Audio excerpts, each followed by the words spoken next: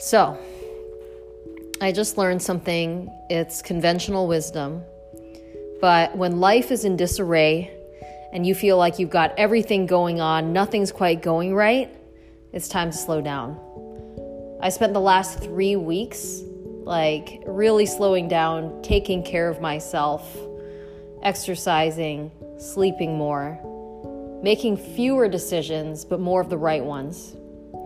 And that's where it's at. So, if things are going nuts, it's time to slow down.